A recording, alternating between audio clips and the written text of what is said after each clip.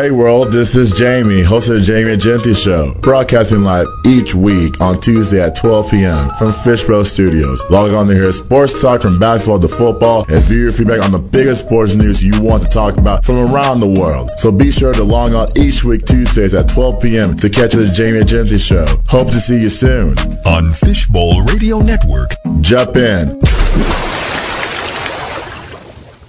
And welcome to the Beyond the Game podcast right here on Fishbowl Radio. My name is Jamie.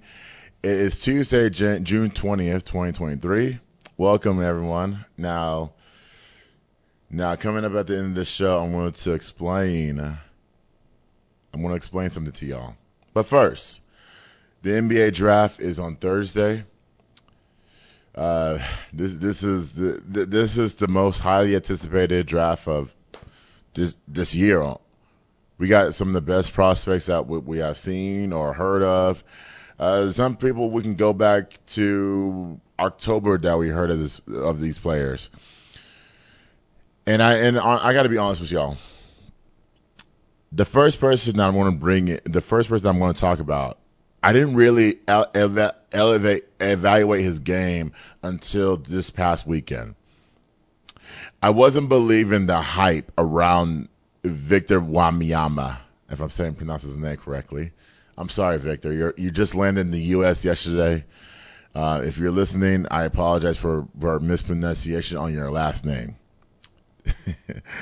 So, I didn't do any evaluation, but people kept talking about it on the Spurs. They're saying, well, we're going to draft this guy. We're going to come back.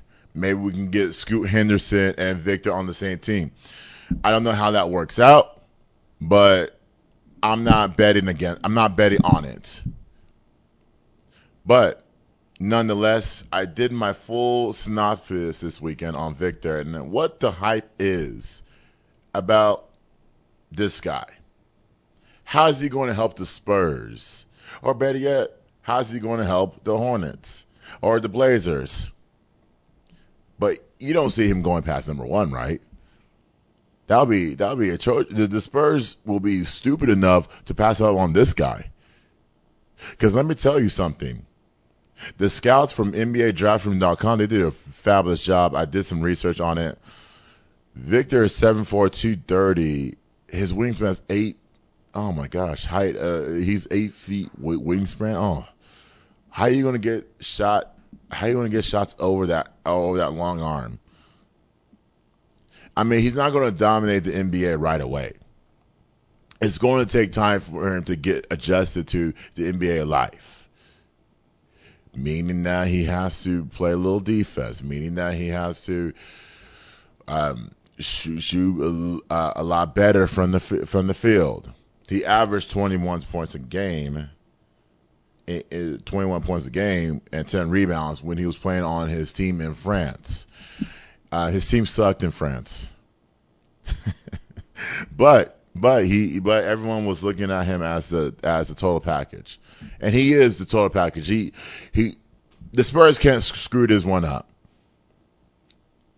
My thing is, why are we hyping this guy up? This guy is not the next LeBron James. I don't think anybody will be the next LeBron James in future generations. This guy is on his own. They said this about Zion many years ago. And look what's happened with Zion. Zion can barely get on the court. To the point where he's spending more time in the bedroom than the court. But that's another story that I talked about last week. So, just don't get your expectations fulfilled. I do think you put pieces around Victor, then we can take off from there. They had, when Tim Duncan got drafted in 97, when David Robinson got drafted in 87, we improved our win total by 30 to 36 games. Is it going to happen in this generation? It remains to be seen. Like I said, you got to put players around Victor. Keldon Johnson is there. Devin Vassell, if healthy, he can be the best two-way guard in the game. If healthy, he could be. Trey Jones is the floor general. But I need a little step up from Trey Jones. I need a lot more. Who else can I name? Zach Collins is a pretty boy. Zach Collins does not need to be dribbling a basketball in the NBA at all. This is why you're going to get replaced by Victor. There's no other big man out there that can match the size of Victor. Now, teams out there, they got to adjust their defense. Because only Jokic and Embiid will have a chance. But other than that, there is no one that can defend this man in the NBA. And I can say that right now. Right now I can. I want to be wrong. But right now I can. Now, Summer League. When he does get drafted, do I expect him to play all the Summer League games? I guarantee you, knowing the Spurs organization, hearing the reports, I'm going to say no. I think he only plays 2.5 games, and that's it. Because you got to understand, he just finished playing in France for their playoff team, and they lost. But you got to give the man time to adjust to the American life, adjust to being healthy, and just to not only the American life, but the NBA life as well. The Spurs life, the Spurs type of way. I want guys like Tim Duncan, David Robinson, Manu Ginobili to come out of their woodworks and try to help this man adjust to that life. It's going to take a while. It's not going to be immediate success. I mean, I think we're going to – you can't put 50 wins on one player. That's never happened in the history of sports. I've never seen that. You could go back to LeBron back in the 2000s. Did LeBron lead his Cleveland Cavaliers team to 50 wins teams on his own? No, he did it with players that were nobodies. Victor has players. He has Keldon. He has Devin himself, if healthy. Then they have Trey Jones and then Pop. And then Sohan. It will take growing up for Sohan to this will be a bigger leap for him in the second season. Now, granted, he does fit this offense. However, like I said, I'm not sold on Victor. They can say I'm crazy. I'm not crazy. I seen the guy. If I'm seeing what I'm saying, it's not going to translate to that. It's not going to translate to that success. Like I said, give him time. Give him resources to work on, because he's got to adjust to it. He's got to adjust his game to the NBA way. Now, he's a Kevin Durant. He's healthier than Kristaps Porzingis, way healthier. And I say, you know what? I view more Kevin Durant than Porzingis. Porzingis is overrated. Let's put that on the line. He's overrated. He hasn't shown us in years of being that elite player. But Victor coming in at his height and his skill set, we will never see that ever again from a 7'4" player. Most of those guys don't last in the league. Ask Yao Ming. Yao Ming's survived 10 years, and Yao Ming was a back-to-the-basket player. Who else can I name? Sean Bradley. And I just want to say, Sean Bradley, we're praying for you out there. I know you're in a wheelchair right now, but we're definitely praying for you out there. Sean Bradley, his height didn't last in the league. He was getting dunked on. Who else? We can go back to the 90s. Was Georgia Mercer. Rest in peace to him as well.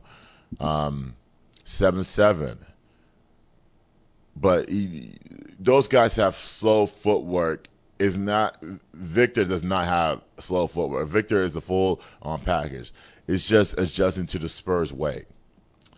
So I label him as my starter in the starting lineup.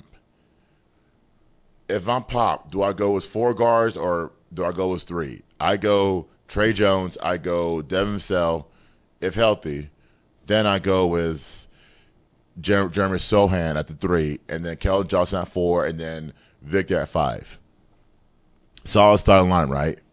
It's a starting lineup that could win you 50 games, maybe even 40. I'm going to say 45 at best. I know this is going to be a tough season for the Spurs coming up, but if they hit the jackpot in free agency, you go get yourself an Austin Reeves. You go get yourself these guys that produce on playoff teams.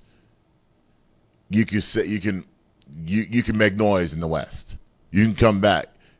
The rebuild doesn't have to be longer than 3 years. It can happen. You can get back to elite status within a season.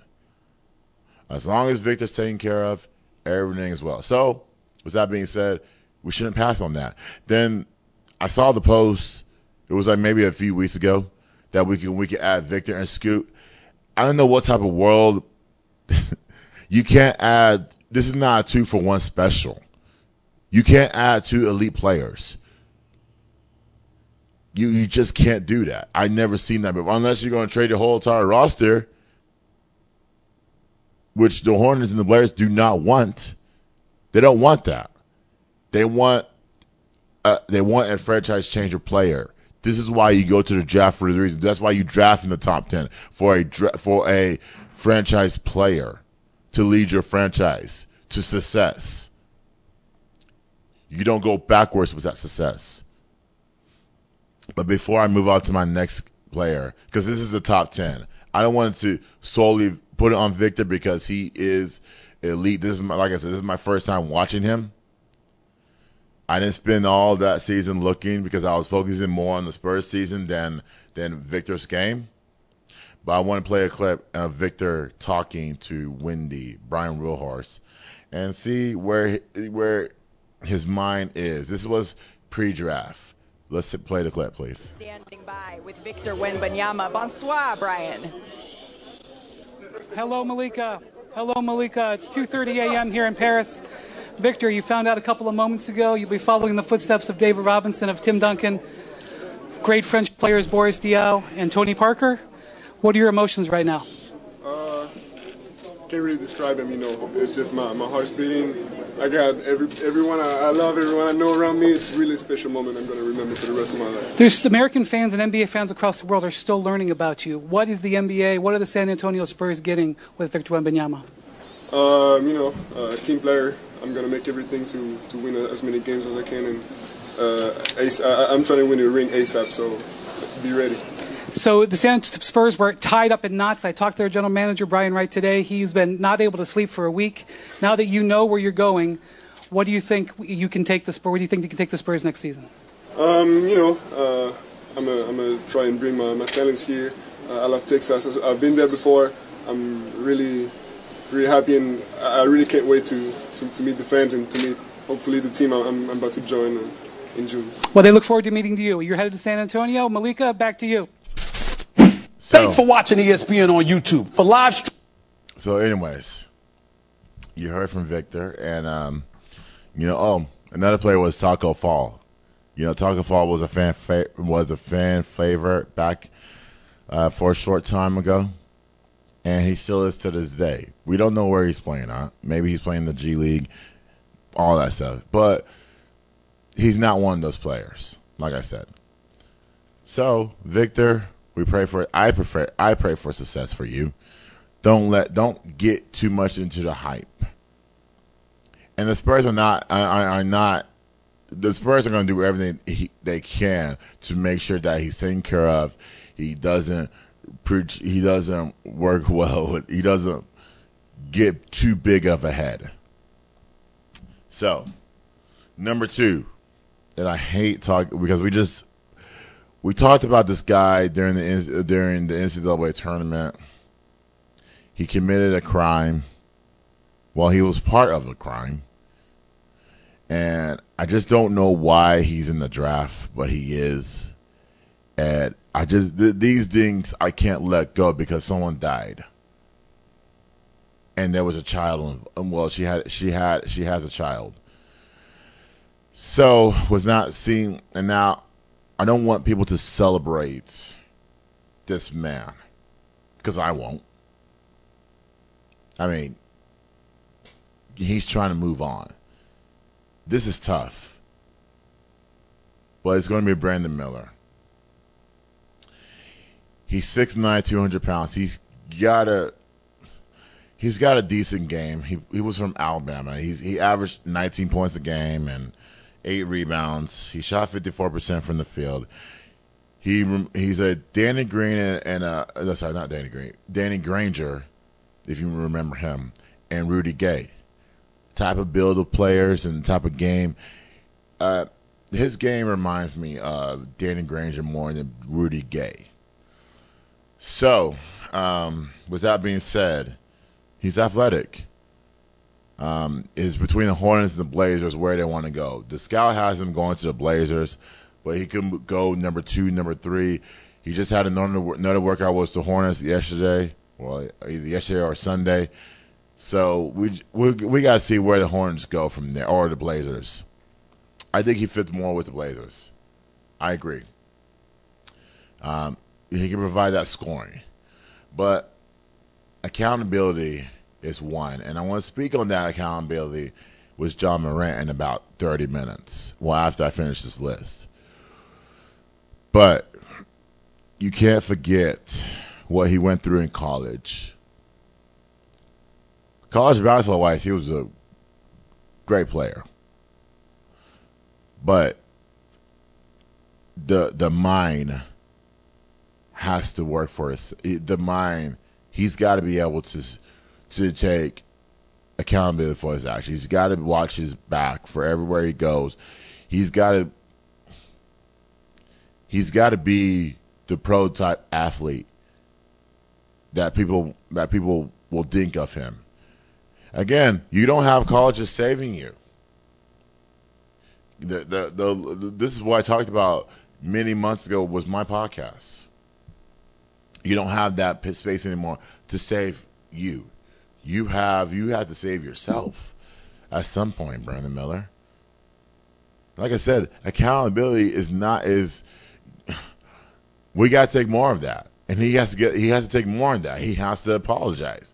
He has to be sincere. Don't read it from a script that the AD gave you at Alabama to address the situation. Now, I wish they would have handled it better, but you're coming to the NBA now, and you're not. You can't have anybody. If this were to happen to you again, it's on you, buddy. You have to apologize from the heart. Minus the game. The game is spectacular. It is great, and I wish you nothing but the best. But at the same time, don't forget. Let's not forget what he went through. Because it's sad. It's really sad. I just don't want the fact that we would have to celebrate this guy. But he's got it at some point. Whatever happens moving forward, take accountability from there. That's all I'm going to say about this one because it was short. I just want to get to that point. Now, number 3, Scoot Henderson. He's another player, like I said. He was another player that I really didn't invest in until this past weekend. Now you say, well, Jamie, why are you lazy?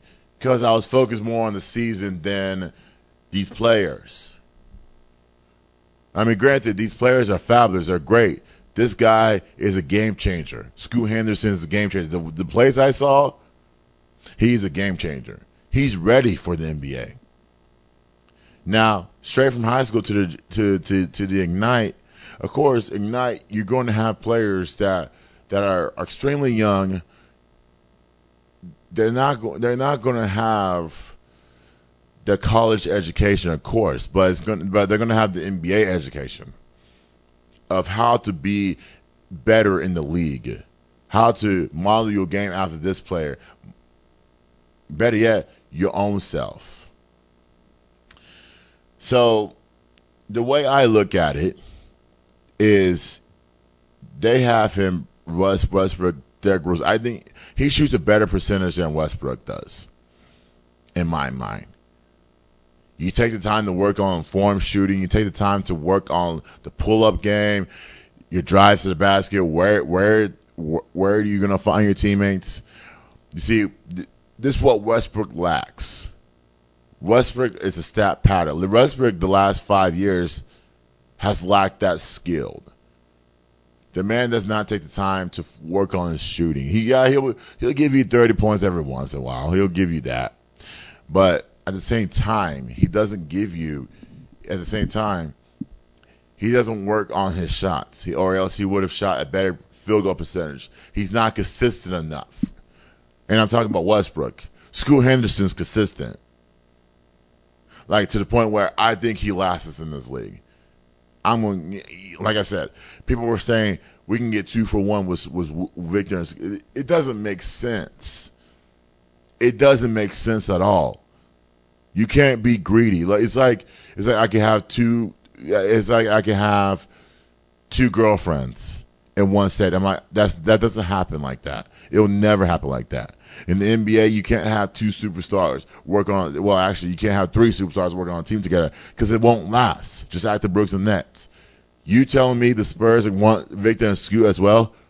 No, it doesn't work like that. The Denver Nuggets, let's not forget about them. They have only 2 superstars, a bunch of role players. Aaron Gordon made that sacrifice to say, you know what? This is Jokic and Murray's team. I'm going to be the third guy. Michael Porter had to make a sacrifice of what Michael Porter could be averaging 20 points a game on another team. He can average 20 points a game on the Denver Nuggets only if he drive to the basket more. Case in point, you can't have 2 for 1. Scoot Henderson works well with the Hornets, maybe the Blazers. If he goes to the Blazers, let me remind y'all something. If he goes to the Blazers, Dame is done in Portland. He's done. That's the same guy that has Dame Little type skills that will lead your franchise if the Blazers go that route. Heck, if the Hornets go that route, then you can immediately put him in the starting lineup along with LaMelo Ball. And then you can say, do the Hornets have enough? Jordan said, I'm going to put in somebody else's hands. And rightfully so. If you can't lead a franchise to numerous playoff appearances, you got to give it up. As Jerry Jones, you should take notes. Michael said, I can't get this team going. Easy enough. Let me just give it to somebody else. And I'll still be here. Maybe he can help the players out to adjust to the NBA life. But at the same time, he sacrificed it. And now it's in somebody else's hands to not only bring players to Charlotte, but to hire a coach that can invest in talent like Ball, talent like Henderson, if he does go there. Rozier's still on the roster. Hayward's still on the roster. Patrick Washington showed some maturity last season. This Hornets roster is good enough to make the postseason in next season. If they don't, Clifford's got to go. If you have less than 7 wins come January, you got to go. You got to turn the page. And I believe Scoot Henderson fits that mold in Charlotte. You can go either way with Portland. But he does fit. But Charlotte is the best fit. If you want to win now, he's that best fit. Number 4, Anthony Black. He's from Arkansas. He's 6'7", 210. Combo guard for me. He's more of a combo guard They remind him of, if I can pull it up here, they remind him of Josh Giddey, and I do see that from him. Josh Giddey has not molded himself in this league, and I'm anxious to see that ASAP. But Anthony Black was the trade of Bradley Beal, and like I said, he can be that franchise changer. And like I said, you need franchise changers in this draft so that you can be decent enough again. Anthony Black has that. Believe it or not. You just traded Bradley Beal, the Wizards, to Phoenix. Now you're saying you don't want Chris Paul. Where are you trying to put Chris Paul at? Chris Paul's a winner in every right. You're gonna put it in the hands of a potential 20-year-old, a guy that has to re-up his game when he steps on the court for the Wizards. And now you trade Bradley Beal. I mean, it's a good trade. But Bradley Beal never said he didn't want to be there. He didn't want to leave Washington. I just think that at some point you have to say bye. You have to say bye to your franchise, to your franchise changer. Bradley Beal did everything for that franchise. Got drafted by that franchise. He did everything. It's just that when the Warriors were not the Warriors, but the Wizards were not winning, it changed the GMs, it changed the coaches every single season. It's time for Bradley to go. And Bradley, for the longest time, didn't want to leave. That's why he had a no-trade clause, because he never wanted to leave. He wanted to stay there and build something there.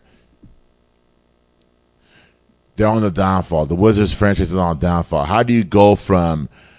And we're not even talking about the 90s. We're talking about the 2000s. How do you go from John Wall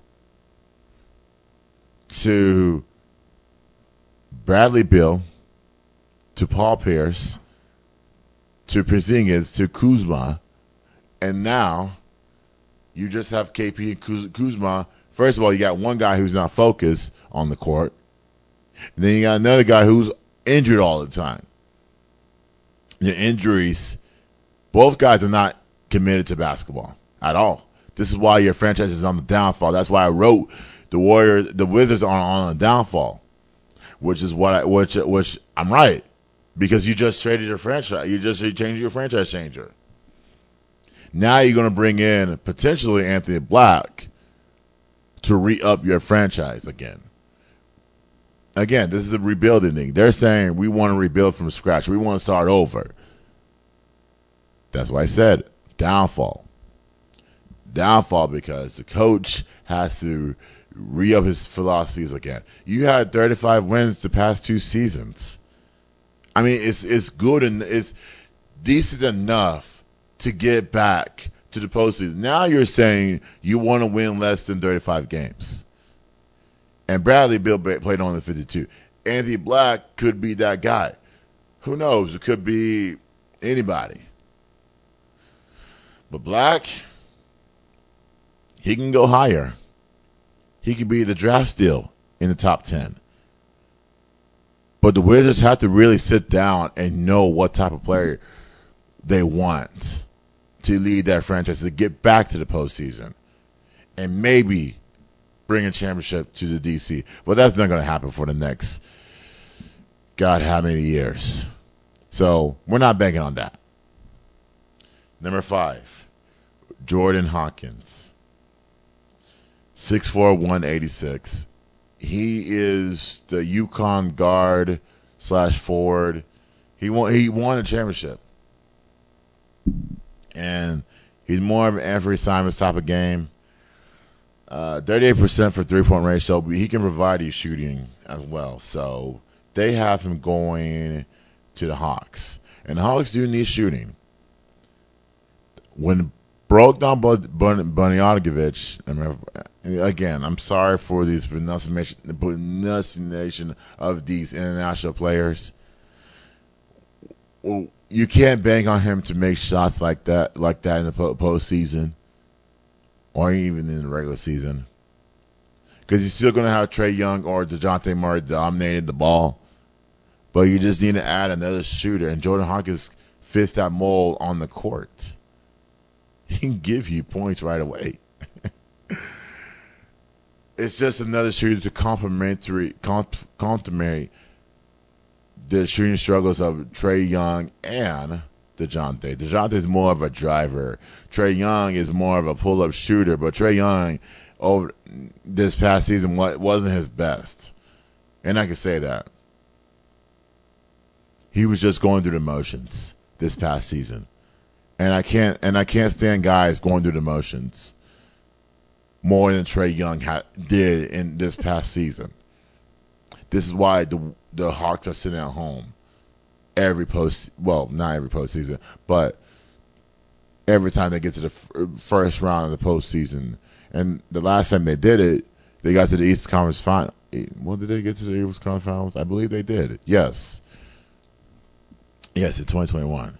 So maybe this works out in the Hawks' favor. We'll see.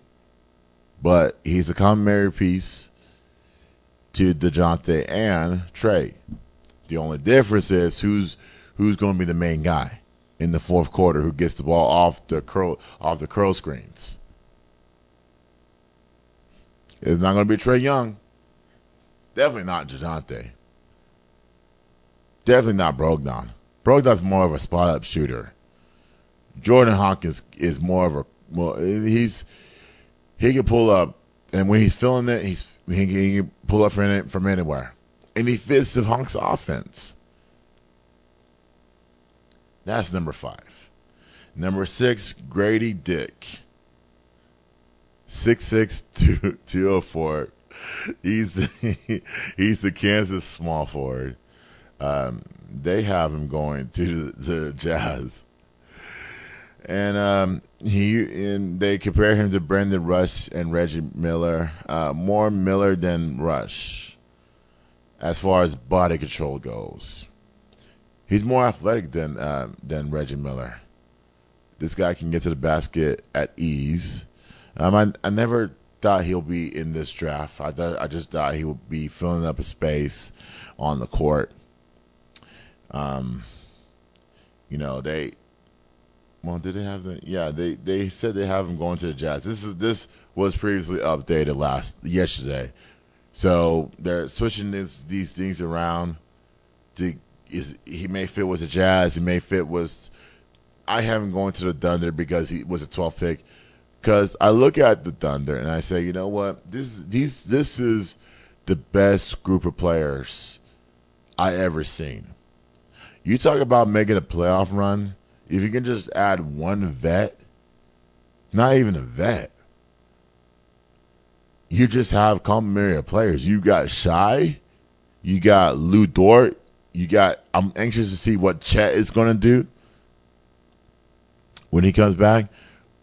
Jaden Williams, the small, bulky guy.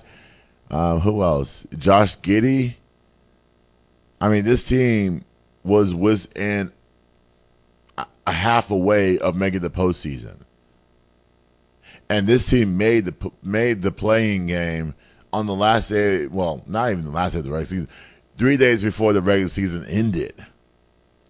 And you talk about being ahead of the rebuilding process. They're there. Now we don't have to talk about a rebuild. If you draft Grady Dick in your offense, you're going to get the best. Like I said, this team could win 40 to 45, maybe even 50 games with the core that they have. And I'm not crazy when I say that. They're way ahead of schedule. People are not talking about them because they don't have a superstar in OKC. That's why they talk about Phoenix. They talk about the Warriors. They talk about the Lakers. And none of those teams won the championship None of those teams. But they don't talk about where OKC is going to be in the next season or two. Heck, they don't talk about Denver. That's another story. But this Thunder team, you add a Grady Dick to your offense, you're going places. But that remains to be seen because, like I said, they're switching it up. They're switching it up every single minute. They may fit on this team. They may fit on this. I do see him going to the Jazz. Again, this is part of the Rudy Gobert trade that they made last season. So, if I'm the Jazz, do I give in? Do I say, you know what? Do I add a Dick to my offense? Do I add playmakers? Because I don't see the Jazz going anywhere again. And the start is going to be like, they're not even going to go get off to a fabulous start like they did the first 10 games of the season last season, this past season. They're not going to get there. They might go backwards. But I want to be wrong. Number 7, Jarreese Walker, 6'6", 248. He went to Houston. He was the 2002 freshman of the year. 2002-2003 freshman of the year. He averaged 11 points a game and 6 rebounds. Shot 47% from the field. Rookie of the year. His shooting will be an issue. They have him going with the fifth pick to the Pistons. Let's see if that's right as of yesterday. Ooh, they have Derek Lively going. Oh, that's crazy. Oh, yep, they have it right. So the Pistons. Okay. They're not even talking about Isaiah Stewart. Maybe I say Isaiah Stewart comes off the bench for Monty Williams. And I told someone this last week. I said Monty Williams has the work cut out for him. I do think that Detroit Pistons team will be engaged enough. I use engagement as for Monty Williams coaching the Pistons 2 episodes ago. He pairs well with Duren. They have the same body type, but you talk about 3 big men with the same body type. Well, actually, yes. Yes, you talk about 3 men with the same body type. It's going to be tough. It's going to be tough who gets to start. This guy can start right away, but it's going, like I said, it's going to be growing pains coming into to a team that hasn't won in years, but could win again in the East with Monty Williams as your head coach. See, he does remind me of the Paul Millsap, but a quicker Paul Millsap, than more athletic. Again, it's the rotation problems. Who do you put in at the 4 or the 5 if you're running a team? If I were running this team, I would put more Duren than Walker. And then the Pistons are like, well, maybe we can add Draymond Green. Listen, Draymond Green is not that type of vet that's going to sit on the bench and tell you what to do. Draymond Green is going to do it by actions. He's going to do it by doing it on the court. Now, granted, do I see Draymond going to Detroit? No, it's not going to work out because you got 3 big men, and he won't want playing time. You got to understand the pay too, and he's not there to be an influence on the guys. He's there to play basketball, to produce a championship, and that championship has not closed for Draymond. The Pistons are on building blocks. This is going to take a while. They got to find that player that's going to be the head of that franchise. It could be Walker, it could be Cade Cunningham, could be Jaden Ivey, could be anyone. But right now they don't have that face. It's just a bunch of guys that are trying to figure out where they can engage at, how they can engage. It's going to be a process. That's why I said last week when I was having this long conversation with this guy, I said it's going to take a while. Maybe his third season he'll get it right as long as the same players stay there and not fall out. Cade Cunningham, they could be something. Remains to be seen. Number 8, Kaysen Walker. 6'2", 195 pounds. They have him going to the Raptors, was the 13th pick. He is Drew Holiday, elite defender.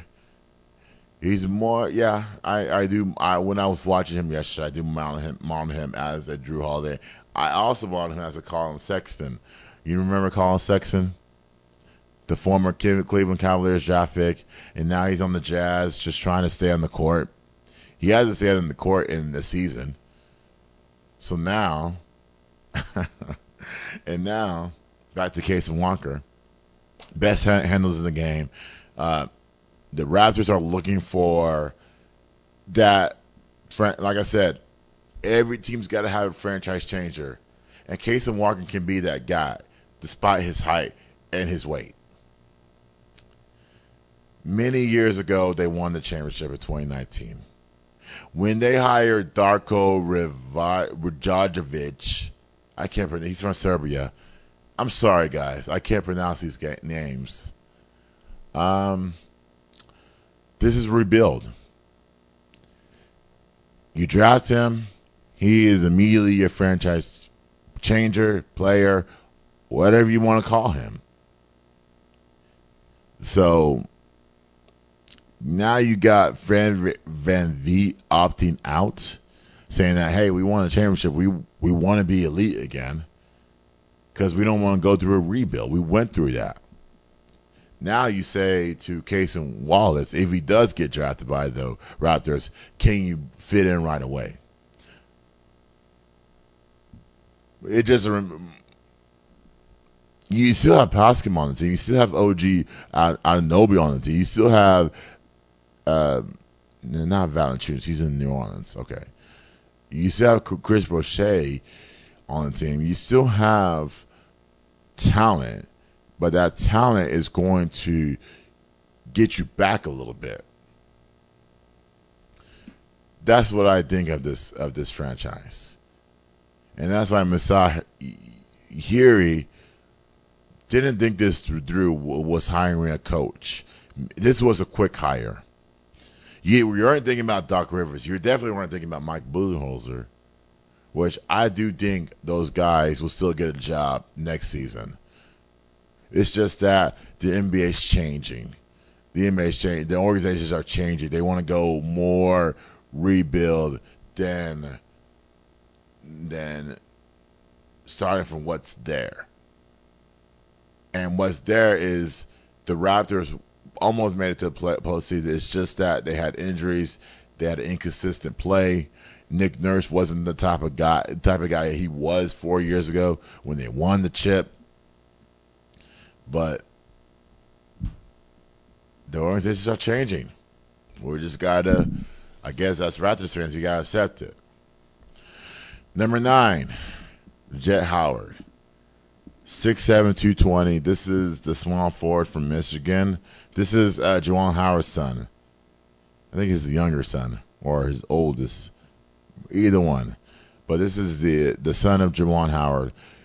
Not built his game like a Jet. Not like his dad's game. This is different. And they have him going to the Nets with the 22nd pick, if I had that. Yep. They have him going to the Nets with his 22nd pick. Mike Miller is the comparison, and watching it, yes, and he does fit where Brooklyn needs to fit. At this point in time, you need to move on from Ben Simmons, and I'm not saying this guy's going to be a defender, but at some point, if I'm Brooklyn, if I'm waiting on a guy to get healthy, and then the guy has to sit out again, But again, I have these younger players that are itchy to play right away. Was a Jet Howard who could fit in Brooklyn, what Brooklyn's running, who could fit was Mikal Bridges, who could fit was a Spencer Dinwiddie, Dorian Finney-Smith, and all those guys. Let's not forget Royce O'Neal. Then I can add a Jet Howard to this offense. Remember, the Nets have the 21st and the 22nd pick. They can't fail in this draft. They will not fail in this draft. So this guy, Jet Howard, is ready to play right away. And I say that with an honest answer. You still have Cam Thomas. You still have Cam Johnson. I mean, this Brooklyn Nets will be the sleeper of the East, in my eyes. They'll be the sleeper of the East. Because you have a defensive-minded coach in Jacques Vaughn. Yes, of course. He's going to struggle on the defensive end but he can provide you offense, and which Brooklyn was missing in that playoff run last season. So, with that being said, at some point, what type of team does Jacques Vaughn want? And to me, at some point, you just got to say bye to Ben Simmons at some point. That's my ordeal. But let me get to my last few draft picks, and then we'll talk about the what's been happening over the last 4 days was these NBA headlines. Number 10. This guy's going to be off injured.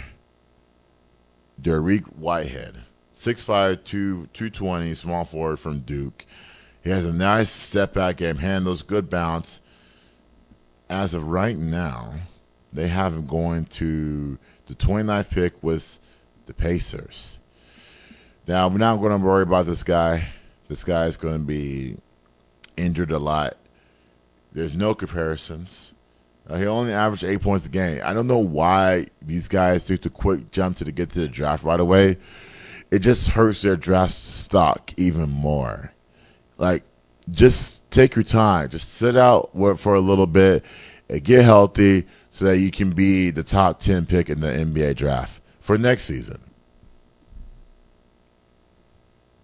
But these guys want to do it early. But I want to be wrong about him. I don't know him personally. I don't know.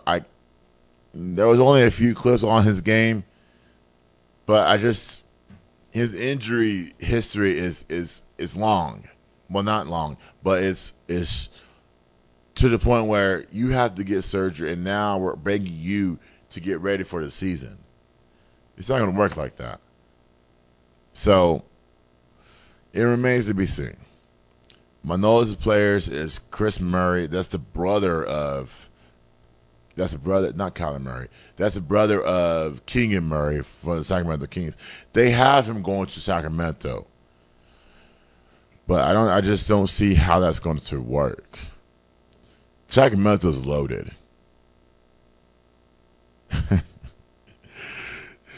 But they have him going to the 24th pick. It was the Kings, like I said. But I just don't see it. I don't know how that's going to happen.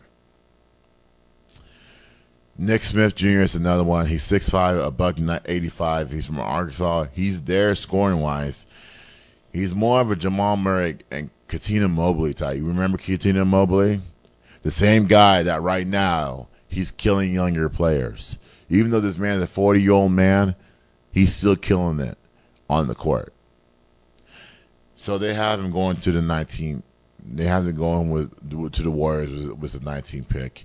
And I do think he'll fit right away with the Warriors. The Warriors need bench scoring. That's it.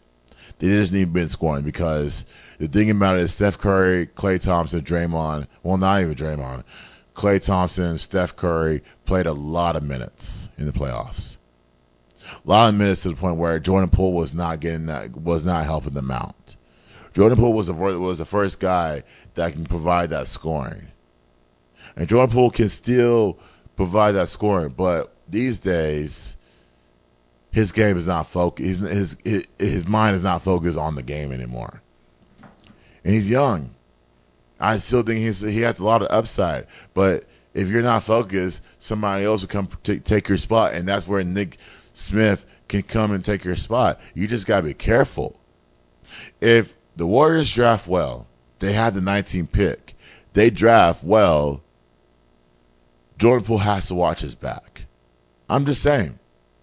You just got to watch it because this guy can replace you in the rotation, and you may never see the court to the point where you may get traded. But it starts right now. But that's my top 10. Hopefully these guys go to the teams that are ready for them, that can go and produce right away. And that's why I put this list down. Now let's get to these NBA storylines that's been brewing the last few days. Ja Morant. As y'all may have heard, he was suspended 25 games for the 2023-2024 season. He has credentials for his return. And I'm almost going to play a clip, but I heard everyone from Stephen A. to Shady McCoy, which we're going to play that clip right away. I didn't want to play Stephen A.'s clip because he came from the heart. But I'm coming from my heart too. Guys, let me tell you something. We have a chip on our shoulders as becoming African-American athletes, as we are right now. I was born in 1987. You can guess my age right away. I was born in a two-parent household. I have 3 brothers and 3 sisters. So there's 7 of us in the house. Our parents did a good job. Not awesome. They did a good job raising us. They did a good job setting that standard. And my parents don't listen to this podcast, by the way. They just criticize it and make harsh comments. But that's another story.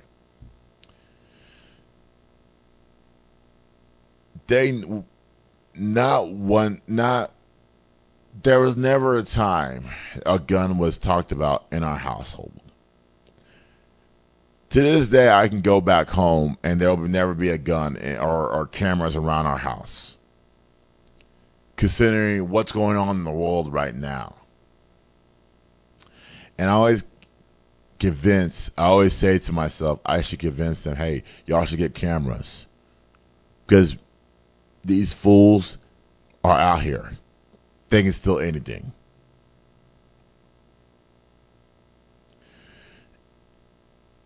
Never the case when it comes down to our household. Now, we were sheltered. We had to earn everything the hard way. We had to earn our dues. Our parents paid for it, but at the same time, we had to make sure that we were producing off the court, off the field as well. And we were. I wasn't the straight A's in the family. Let's get that out of it. But we worked hard to get our dues to the point where we're producing out there.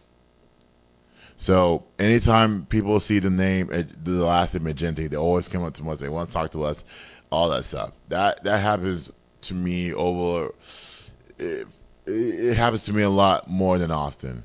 I can go to St. John's, the Apostle Catholic Church, and they'll know. And I can run to somebody and say, hey, do you know an Egenti family? And they'll know us because we started from that church, and we're still in that church. But I could tell you that, well, I kind of moved on from the Catholic Church, but that's a different story for a different day. So, with all that being said, I don't know why Ja Morant's doing these things. I don't know why we got guys like Shady McCoy fighting for this guy. He is the reason why our younger guys are struggling in this world. Well, not even struggling, doing stupid things off the court. So I want to play a clip from Shady McCoy. He said this on Speak. Let's play that clip, please. NBA suspending Ja Morant for 25 games without pay for conduct detrimental to the league. Now, additionally, the Grizzlies star will be required to meet, quote, certain conditions, close quote, before his return, and he will not be allowed to participate in any public league or team activities. Morant issued a statement. He apologized, previously acting in. Punishment is not just for the sake of an action, 2-5. In my mind, punishment should deter you from ever thinking about doing what you did to be punished in the first place. 25 games ain't enough. 25 games? What's that? What's that, Shady? So to me, punishment too light. Is it too light in your mind? No, I think it's too harsh. Whoa. They should have gave Ja Morant 15 games. And you talking about $15 or $75 parking tickets, $35 for towing or whatever it was? Yes, sir. Yes, sir. This man's lost almost $50 million. That's harsh enough. I think he's what? He's not eligible for the first team All-NBA. Yep. Yeah. Right? So that's $40 million he lose right there. Mm-hmm. I think all the endorsements he's lost from these actions. And then if you add on, even like the suspension now, going to 25 games, that's $300,000 a game he's missing. Sure. So when I look at this situation, it's like, okay, how can we help Ja Morant? I don't think suspending him for 25 games is going to help him be better. There should be more, I think, stipulations as far as more community service, more making it more awareness for him, more mentorships, things like that. And he has to go through these programs compared to the sending the guy out of the game that he loves. This guy dreamed of playing basketball his whole career. Sure. And my thing is to make him go through that missing games. What does that really do? It's other ways to touch players, not about just making them miss games and making them miss money, because we do want this guy to take care of his family. Yeah, that's true. Right? Let's say that, I'll knock on wood, but if things, go wrong and then 12, 13 years later, he don't have no money, it's like, dang, well, y'all took $40, $50 million from the kid.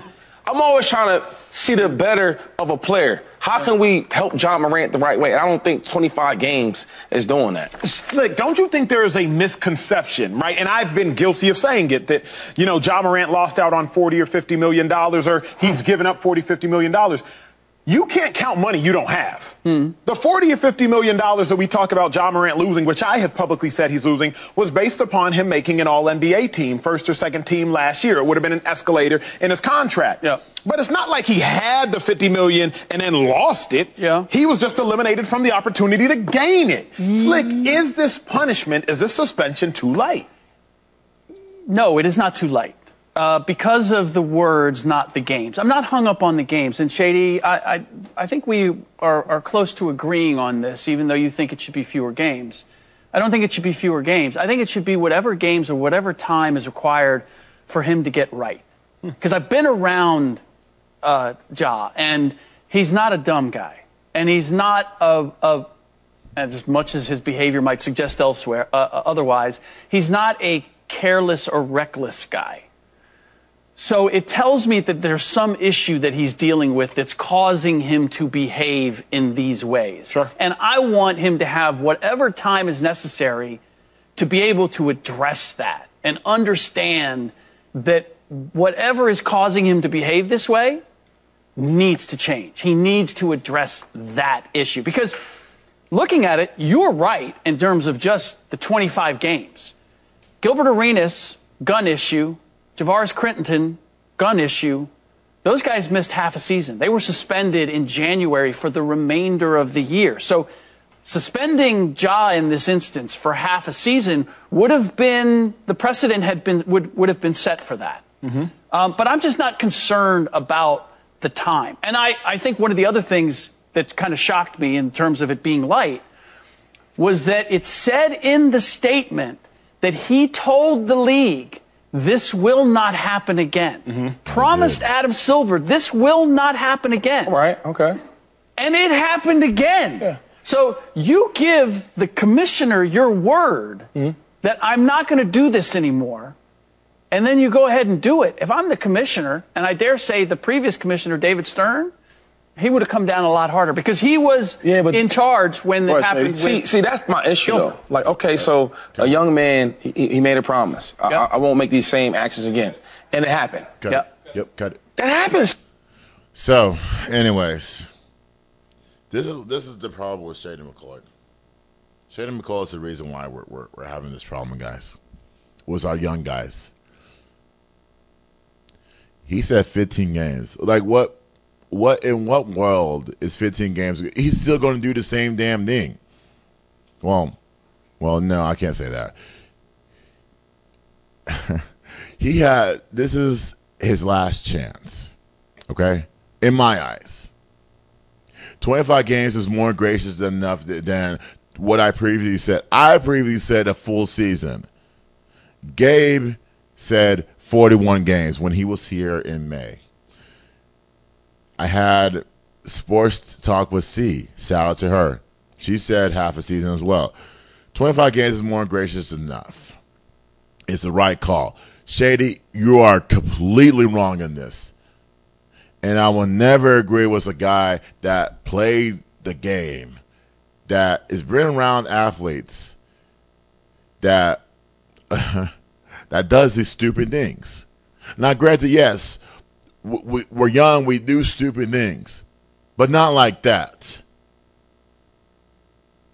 You just gave the commissioner your word that you won't do this again. You lied. You lied to the commissioner. You lied to everyone around you. The positive side, not the negative side. I know you're 24 years old. I get it. But at the same time, you have an opportunity that no one else has.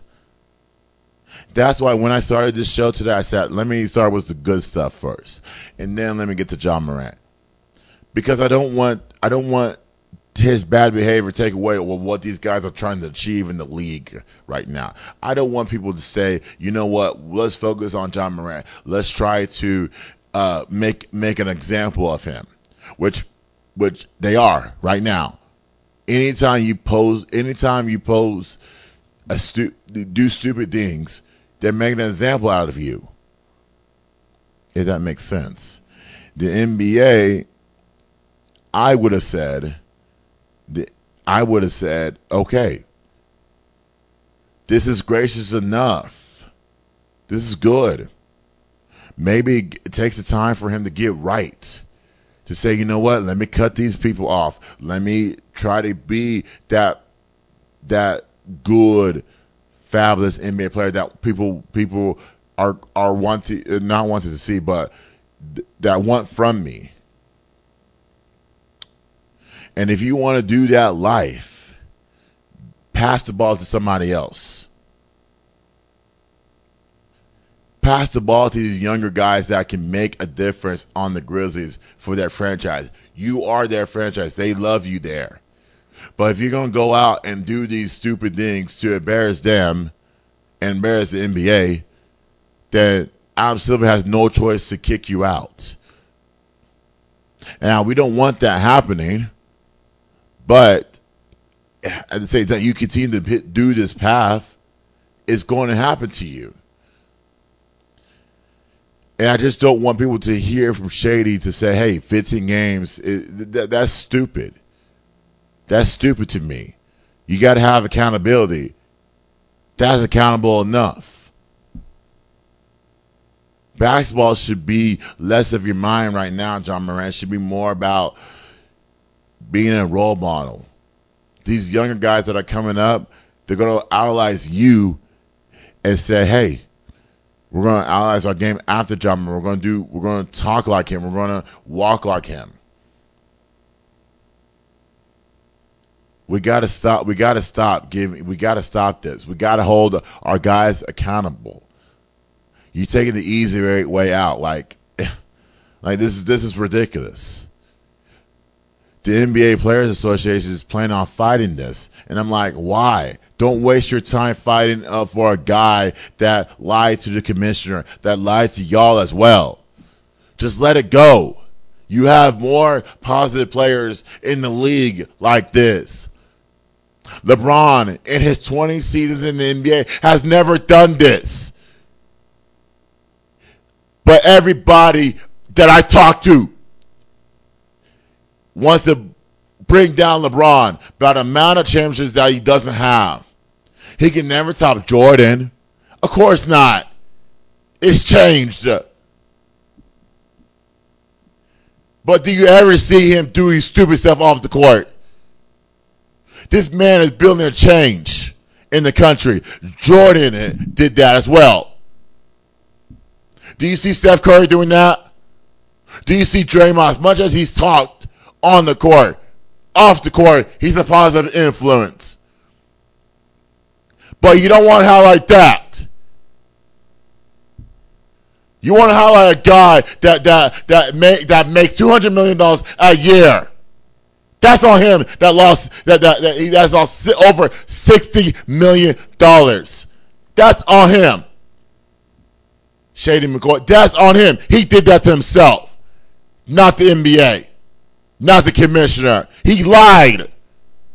We followed the route of Shady McCoy. Our lives are going to be screwed. But we talk about him more than we talk about LeBron, more than we talk about Steph, more than we talk about Clay. There's more positive guys in the NBA that we wanted to talk. We want to give them their grace. We just played the whole entire finals a week ago. Did you ever hear of one player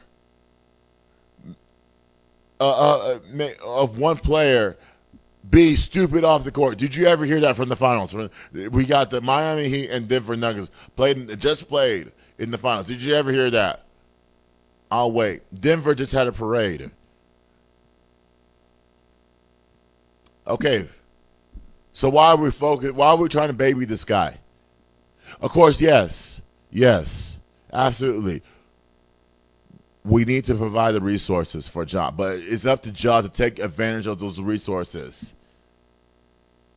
Ja has to be accountable for his actions. Every action he takes, every step. You remember that song about Bobby Brown? Every step you take. That's a 90s song. Is it 80s song? I think it's the late 80s or 90s song.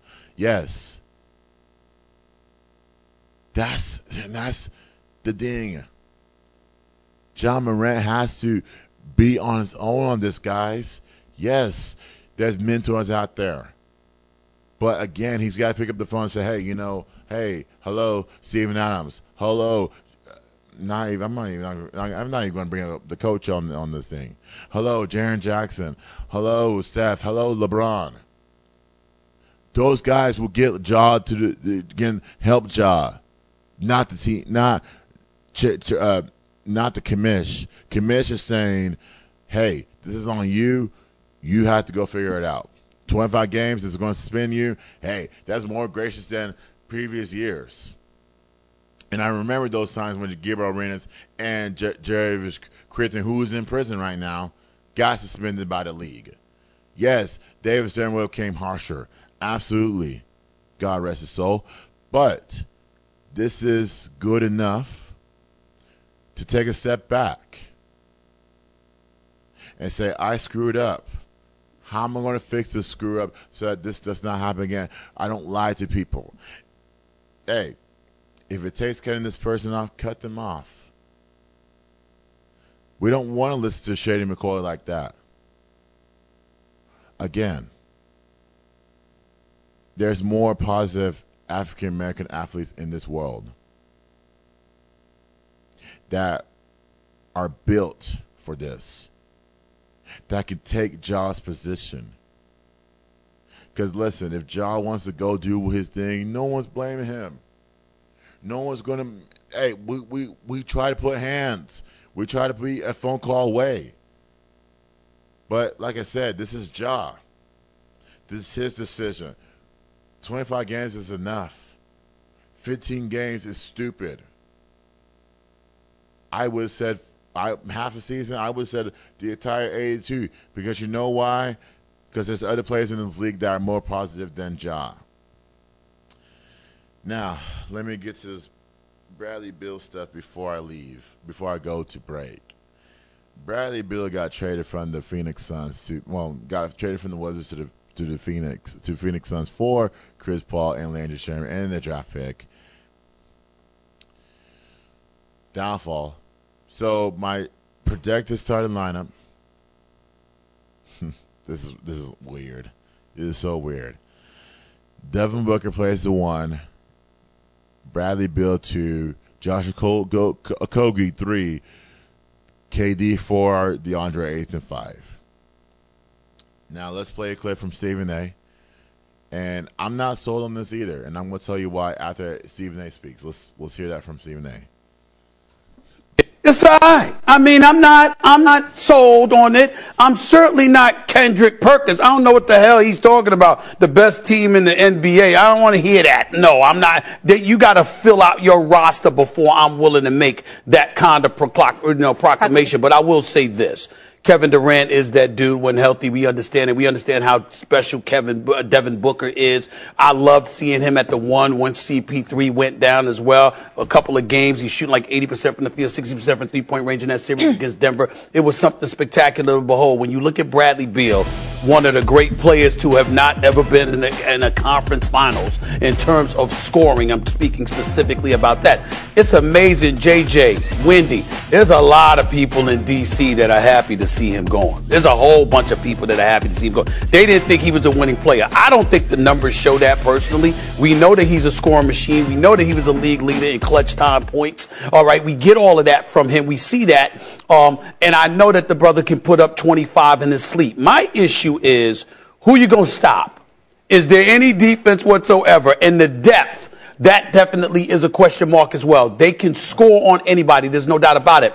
But there's a difference between what Kevin Durant was playing with in Golden State with catch and shoot players. I'm talking about catch and shoot capable players like Steph Curry, Klay Thompson, their capability and what they bring to the table in that regard. Devin Booker, Bradley Beal, yeah, to me, they're not shooters. They're scorers who can shoot. Steph Curry and Klay Thompson were shooters. And so when I look at Kevin Durant with a Devin Booker and Bradley Beal, I don't see the same kind of big three. And I see the kind of big three that honestly could play into the hands of any team that can score, but also is going to show up and play some defense. Phoenix can score on anybody. We get that. Who you going to stop? That's why Frank Vogel's the new coach. I get all of that. I'm not saying they're worse. They're clearly better off. I understand it. But I'm not sold to the degree that Kendrick Perkins is sold about this big three. They certainly are not my favorites to come out of the West at this particular moment in time. Okay, so you heard from Stephen A. I agree. They are not my favorites. Oh, and Kendrick Perkins, let me say something. This man is just... I just don't understand this man. If you're saying to me that you paired 3 superstars in one set in one team, it's automatically a championship. Your favorite, right? That's like saying I'm going to add. It's like peanut butter and jelly sandwich. I'm not going to add mustard to that to make the bread better. I'm not even going to add bologna to that. It's just peanut butter and jelly. That's it. It makes a great sandwich, by the way. So, I just don't know where Kendrick Perkins' mind is. It doesn't. Did you look at Brooklyn? They went through the last 3 years. Did they win a championship? They got to the Eastern Conference. Well, did they get to? Yeah, they got to the Eastern Conference Finals, but they win a championship. No. So to me, they're one of the favorites, but it's not automatic championship success. Let's not forget who won the championship last week. Just last week. And we're giving more grace to a team that just built it, that's got to buy, that the players got to buy in, versus a team that won the championship a week ago. It's their first one, and you got to beat them to get to win something. That's gonna be a tough task to ask. You got Ayton getting bullied by Jokic. You can't keep that guy around. You can't keep Ayton around. You got to trade him. You got to get rid of him or do something. Because obviously, he doesn't fit where y'all are running. Yeah, Frank Vogel's going to preach defense. Yes, but y'all have to buy in to what he's selling. He's selling you defense. He wants y'all to play defense. Devin Booker, Kevin Durant, Bradley Beal. Bradley Beal has, like I said, like Steve Nash said, Bradley Beal has never been in the Eastern Conference in a conference finals in his career. That's hard to believe. When you play was a team that's on the down for a long time, that's been there, that will never get up until somebody says, okay, we're going to change this franchise from scratch. So I don't believe what Kendrick Perkins is saying. I just think that he's ridiculous. It's like, damn, dude, like you could have gave the Denver Nuggets more grace, but then again, Phoenix, they got to continue to build their roster with guys that are going to buy in. They made it to the conference semifinals, but nothing after that. And the window is, you're saying it's open? I'm saying they got to put some pieces around them first before you say, okay, they're automatic championship. And they got to win one. They got to win a championship. But I just don't see that happening in the next year or two. I just don't see it. It's going to be another failure. And then now what we're going to say a year from now. We're still not going to give Denver Nuggets their flowers or any other team. It's always going to be the Lakers and the Suns that we're going to give flowers to. We're not going to give it to any other team outside of that. We're never going to do that. I am. Because Denver won the championship, like I said, a week ago. No one's talking about them, about adding players. Who's going to resign this?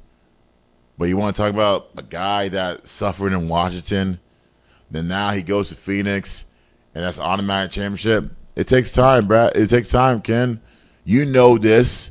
You know that you know that you were on the Celtics.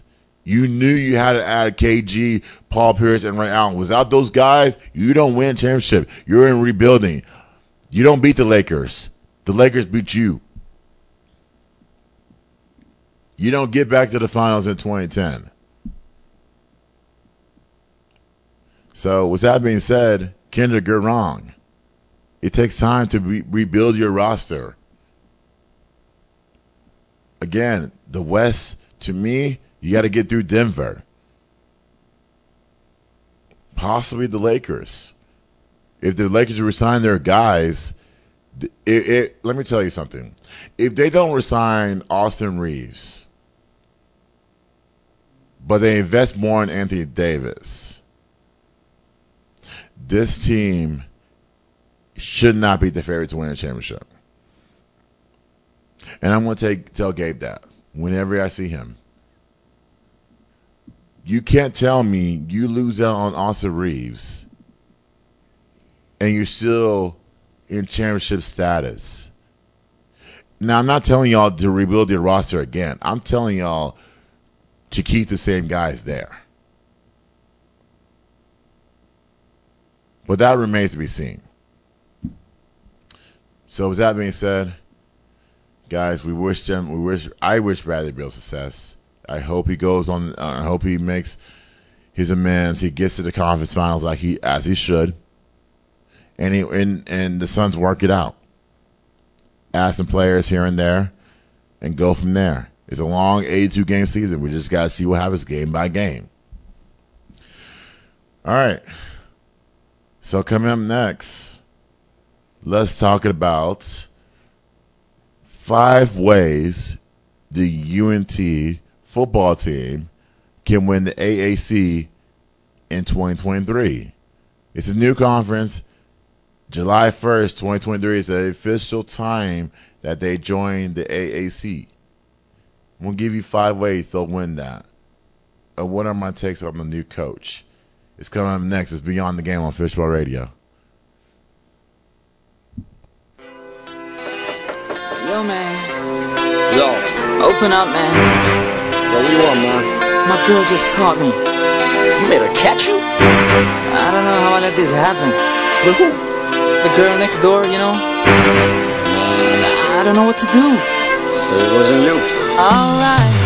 Honey came in and she got me red-handed, creepy with the girl next door.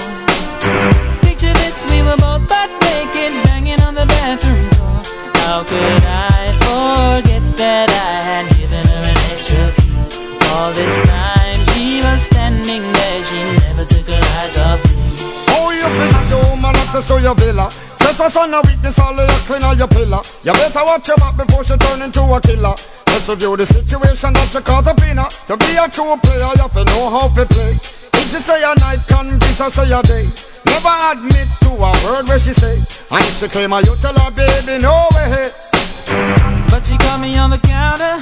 Wasn't me. Saw me banging on the sofa. It wasn't me. I even had her in the shower. It wasn't me. She even caught me on camera. It wasn't me. She saw the marks on my shoulder. It wasn't me. Heard the words that I told her. It wasn't me. Heard the screams getting louder. It wasn't me. She stayed until it was over. Honey came in and she got me red-handed, creepy with the girl next door. Picture this, we were both butt naked, banging on the bathroom floor. I had tried to keep her from what she was about to see.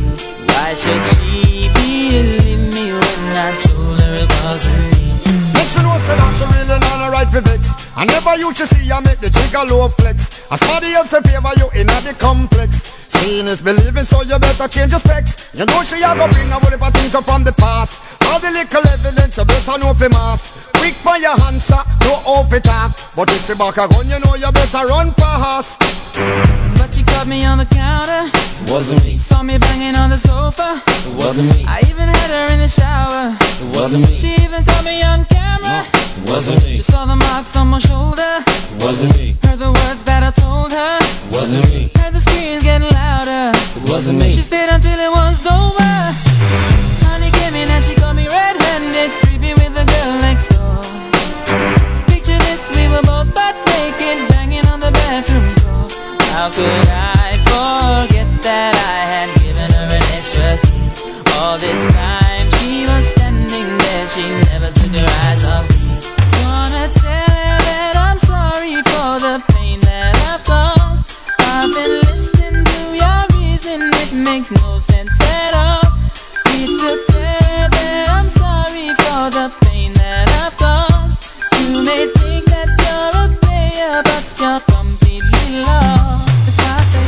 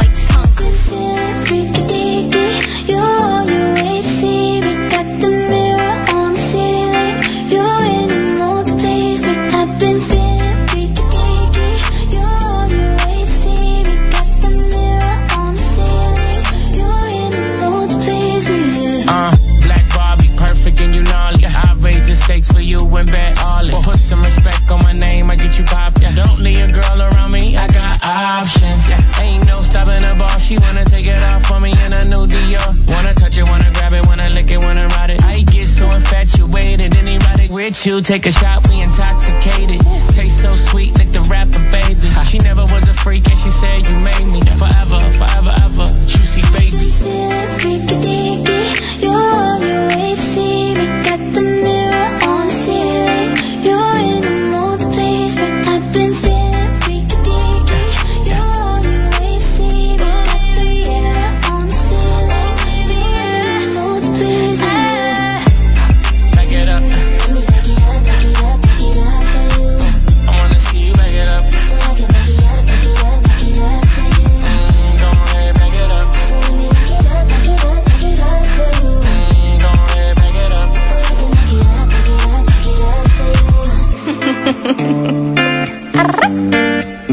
Hey, I'm feeling freaky deaky. Tiger, I told you, let's go out.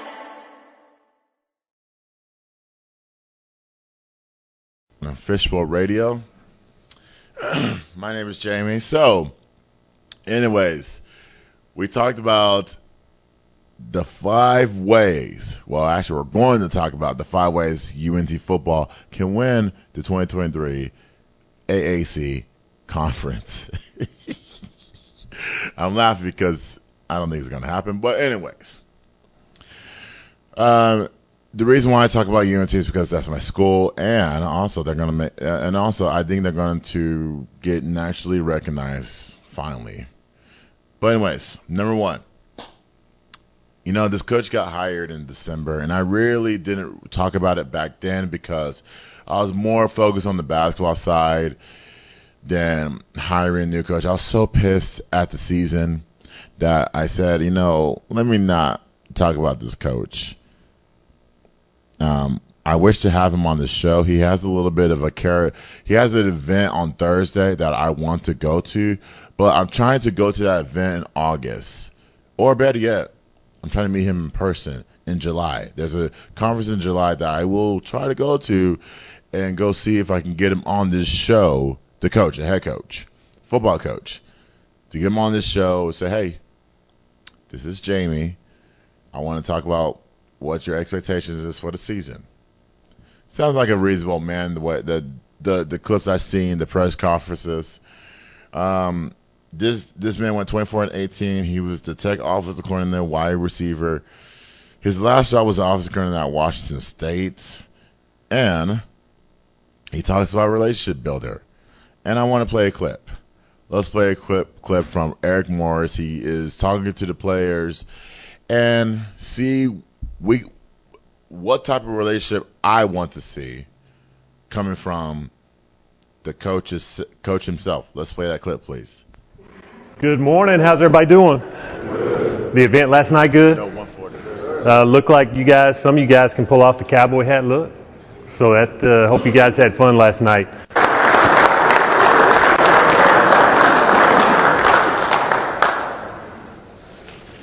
Oh, what a day, man. Hey, first of all, I want to thank Athletic Director Jared Mosley. What a great opportunity. I'm just damn proud. Damn proud to represent this group of men right here. Damn proud to represent this university, okay, Denton, Texas, and to make this the premier, okay, football program of Texas. And I believe we can do that. Because we talked about relationships for a little bit right there, which is really important. Okay, and for relationships to happen, it goes both ways. Okay, and you have to pour into each other and understand where everybody came from in this group. And I'm going to spend time to do that. To create relationships, I have to give you my time and you have to give me your time. It's as simple as that. Okay, there's no other method. And I'm committed to do that to every person in this room. I promise you that right now. Okay, I've always had a chip on my shoulder and wanted to prove I was going to be the best through hard work and dedication. Together by building relationships and knowing that bricks don't build championships. Bricks don't build championships. People do. Okay, the men in this room, that's what builds championships. Okay, you got to be able to trust me, and I got to be able to trust you. Okay, and that's going to take time. It's not going to happen right now, and I don't want it to happen right now, nor do I expect it to happen right now.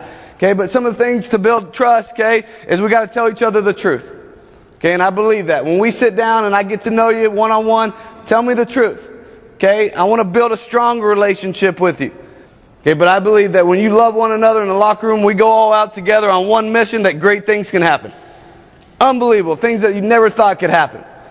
My job, the course of the next month. Number one is to build relationships with everybody in here. So the one thing I'll promise you that each person in here is going to have my time. We're going to sit down. We're going to get to know each other. Find out what makes you tick. Find out the things that you think that we're doing well as a team right now. Find out who the leaders of this team are. Find out some things that we need to improve on. I will always listen. My door will always be open. That's one thing I can promise you. I want this thing to be a player-led team.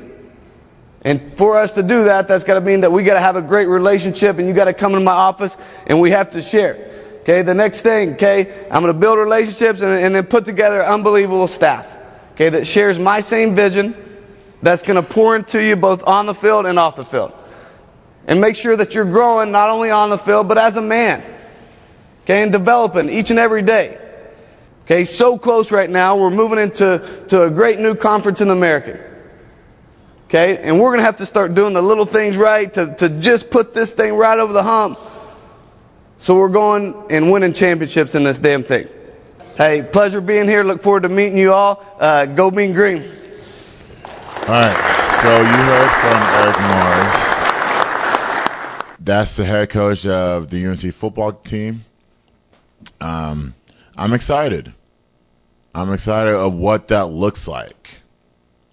I'm excited of what the players are going to feel.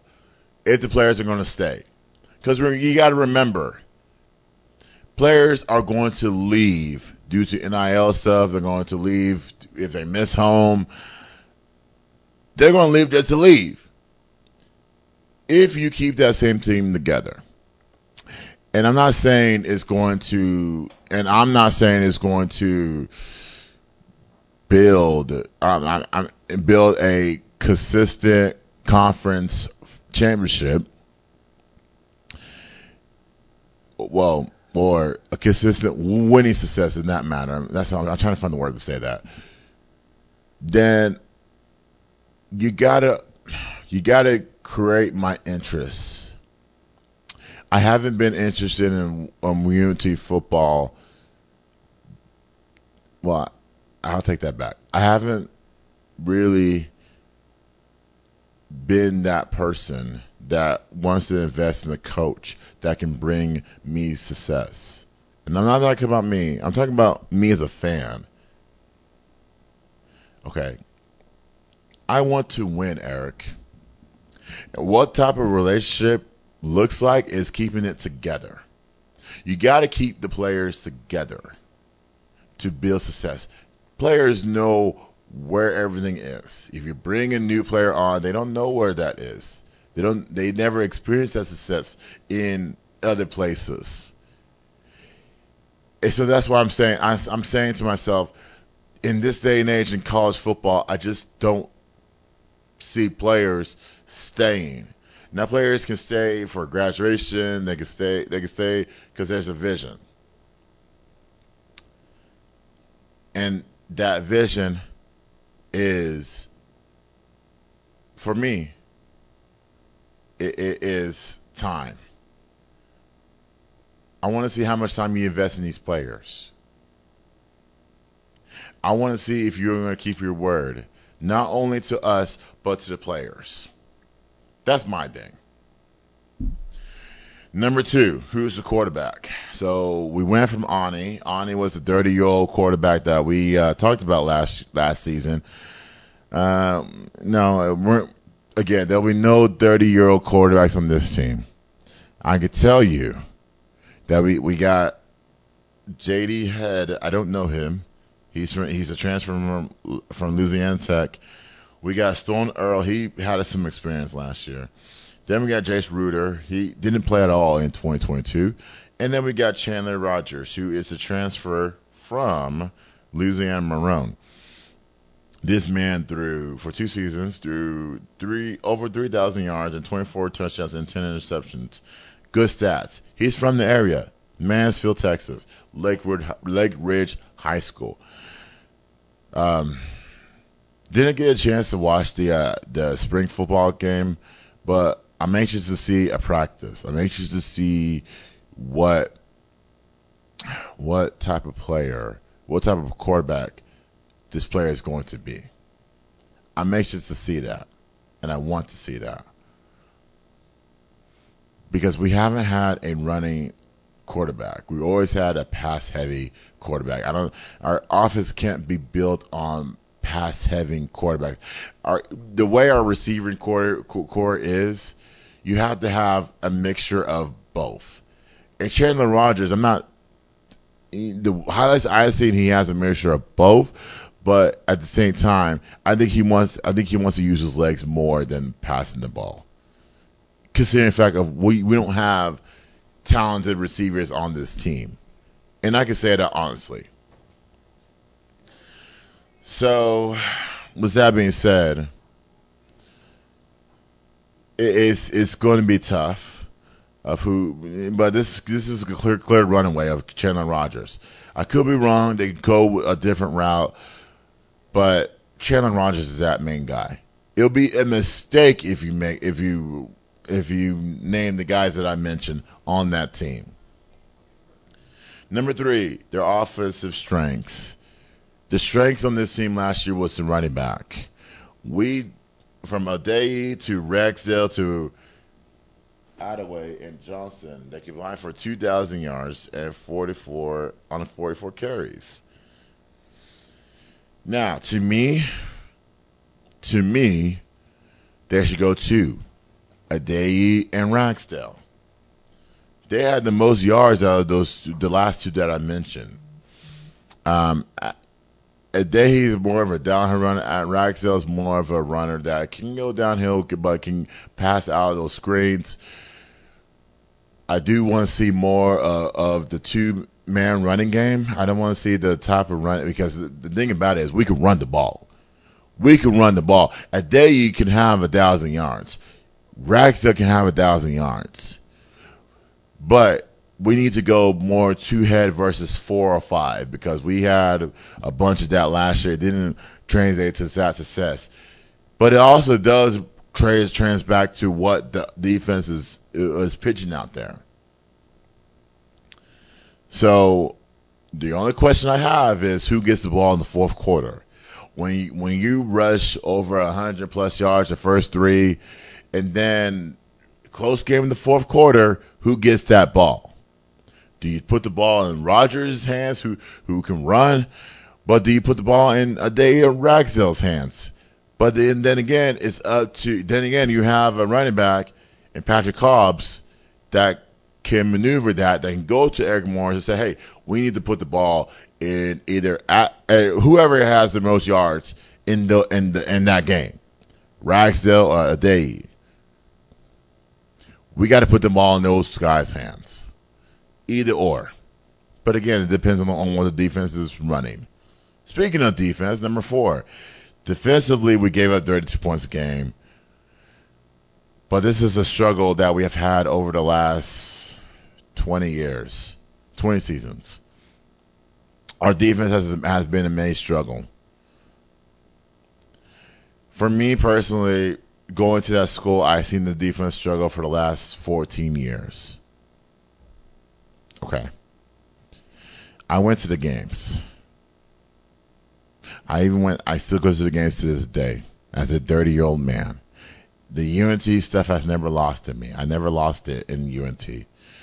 But the defense needs to improve. We lost KD. We lost an all-time leader in KD Davis. I don't even know who is going to be the leader on the defense. You need leadership on the defensive side. You need leaders. It comes from the secondary, comes from the linebacker core, comes from your front 4. We need leaders to lead this team. We have a 17-year experience in Matt Capone. He was the Iowa State cornerbacks coach. I just have a question though. What formation are we going to go to in 2023? And are we going to be elite defensively? Like I said, I want to go to a practice. I want to know what time practice is so that I can investigate what type of defense we're running. What are we going to expect defensively? Because in previous conferences, the Sun Belt and the Conference USA, I haven't seen an elite defense. Even though you can say FAU, Florida Atlantic, or UAB has that defense, they always had UNT's number. They always had it. But at the same time, I want to see what type of defense they're going to run. That comes with time. Number 5, my final take. What are we expecting? Timing is everything. Hardest schedule. They got California as the first game, September the 2nd. Florida International. That's a road game. And that's an early road game, though. Louisiana Tech, they actually got 2 road games back to back. Louisiana Tech, excuse me. Then you got Abilene Christian back home. Then you got the Navy. Then you got your conference. You got Temple. You got. Oh, wait, hold on. You got Temple. Well, actually, Navy starts that kind of. You got Navy. You got Temple. You got Tulane. You got Memphis. You got UTSA, which follow us to the American. Then you got SMU. Then you got Tulsa. Then you got UAB.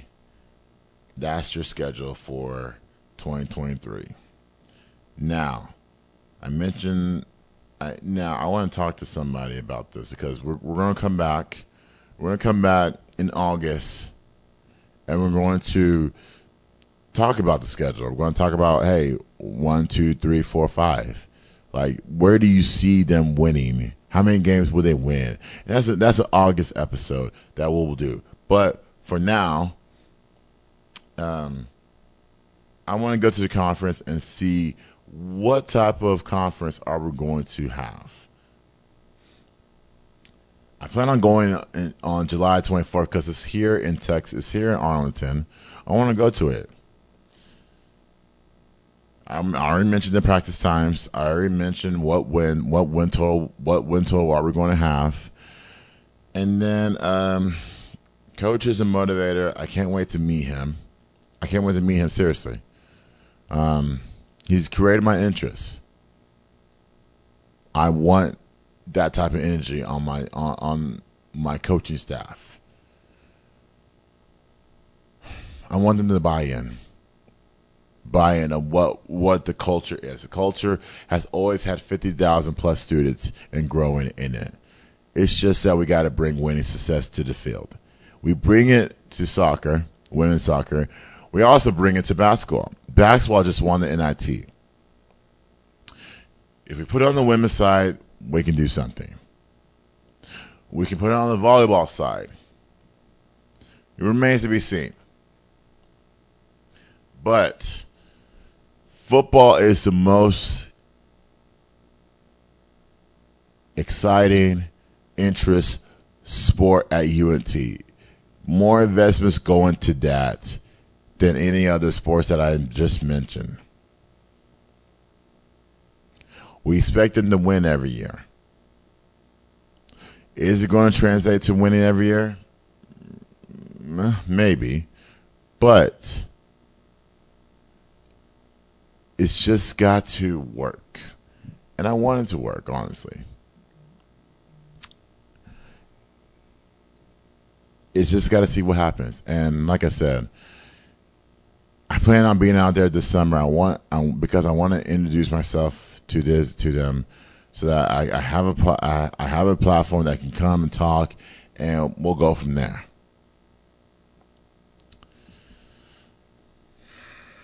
So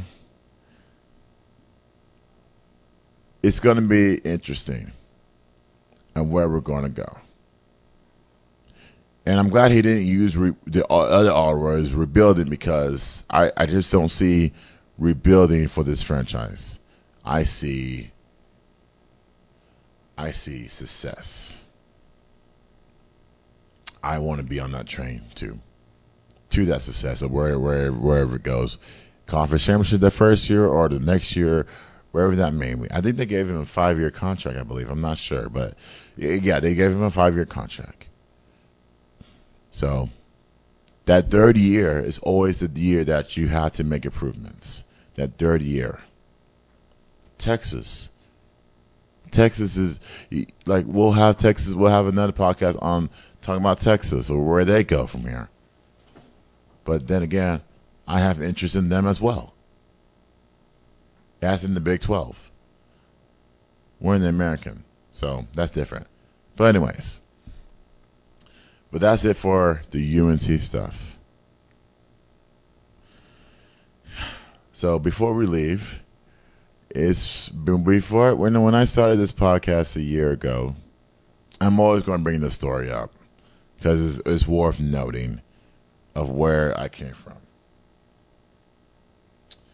So when I started this, I still have none to this day.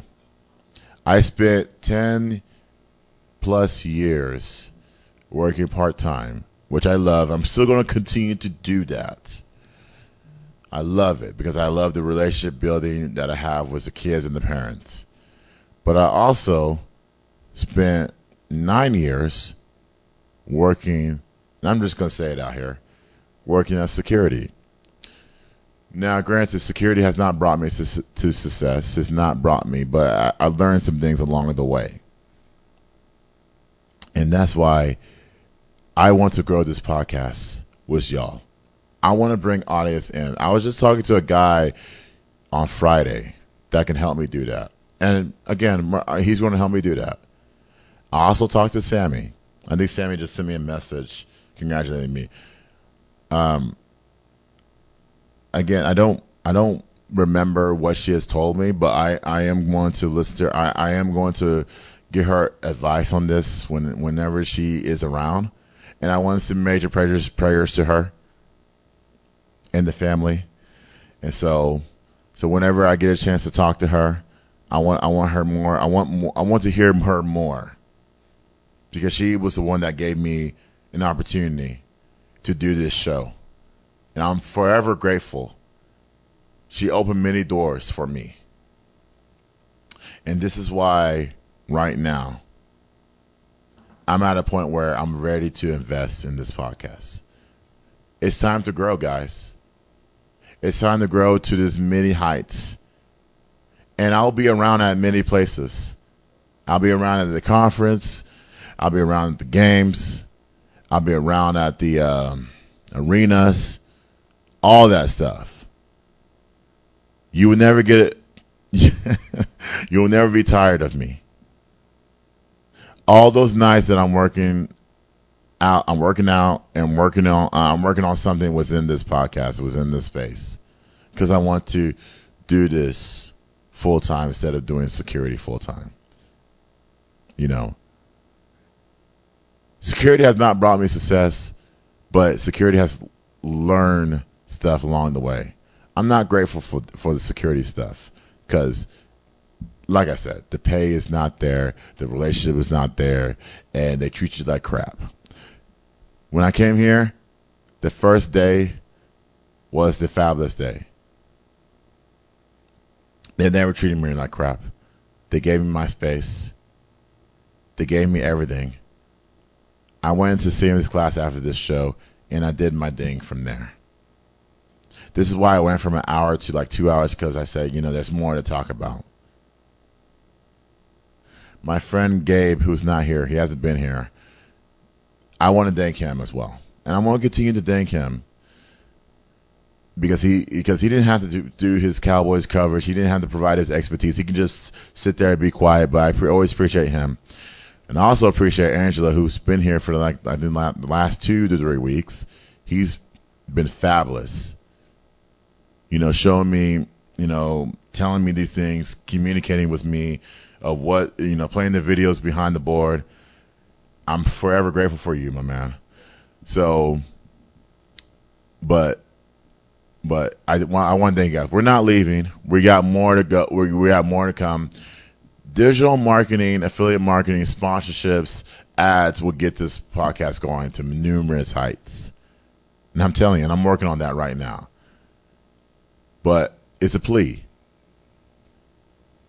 It's a plea for, if you guys know anyone out there If you know something out there, bring it to me because I'll be making decisions within the next week or two. Within the next week, because we got to get this going. Football season is among us, and I want to be part of it. I want to be part of it. But I'll do my work on my end. Hey, heck, I might have somebody come sit here and watch me do this podcast. I don't know if I can do that. I think I can do that. I have to ask. But we can do that. Well, but nonetheless, we're working, guys. I'm working. With that being said, that's my spiel for today. Now, next week, we have a guest. She has a podcast on Blues Diva. Her name is Erin Scott. We're going to talk to her about the college baseball that's going on and plus more. And also, we're going to talk about the draft. Who won, who lost, and in between. And also, you're going to get some WNBA stuff from me. And that's next week's show. But, guys, I want to thank you for being here and everything else to listen to Beyond the Game podcast. And I hope to see y'all next week. Thank you guys for having me here. Appreciate you.